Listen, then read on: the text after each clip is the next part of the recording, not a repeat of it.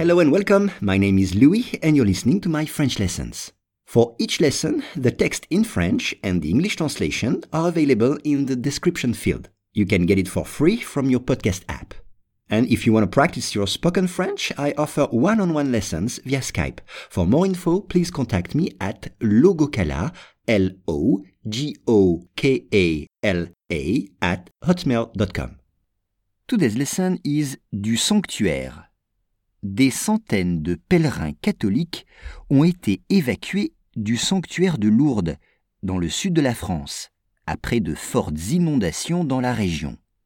Once again, des centaines de pèlerins catholiques ont été évacués du sanctuaire de Lourdes, dans le sud de la France, après de fortes inondations dans la région. On commence avec des centaines, hundreds, des centaines. Exemple, il y a des centaines de voitures sur le parking. Il y a des centaines de voitures sur le parking. Ou bien, je vois des centaines de personnes dans cet hôtel. Je vois des centaines de personnes dans cet hôtel. Pèlerin. Pèlerin. Regardez bien l'orthographe du mot un pèlerin. Pilgrim en anglais. Un pèlerin.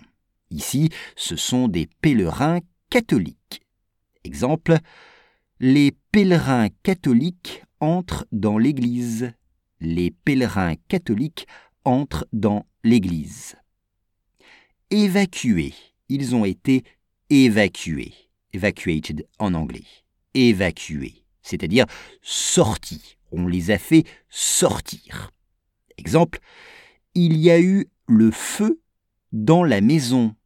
Les pompiers ont évacué les habitants. Il y a eu le feu dans la maison. Les pompiers ont évacué les habitants. Un sanctuaire, sanctuary, un sanctuaire. Exemple, à Lourdes, il y a un sanctuaire très populaire. À Lourdes, il y a un sanctuaire très populaire.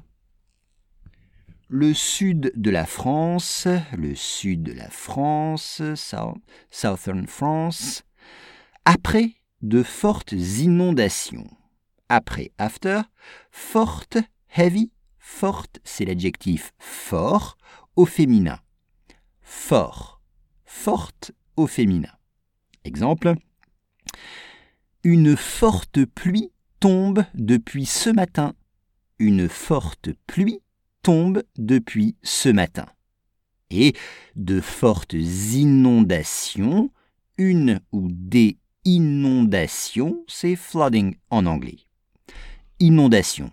Exemple, l'inondation a causé la destruction de ma maison. L'inondation a causé la destruction de ma maison. Des centaines de pèlerins catholiques ont été évacués du sanctuaire de Lourdes, dans le sud de la France, après de fortes inondations dans la région.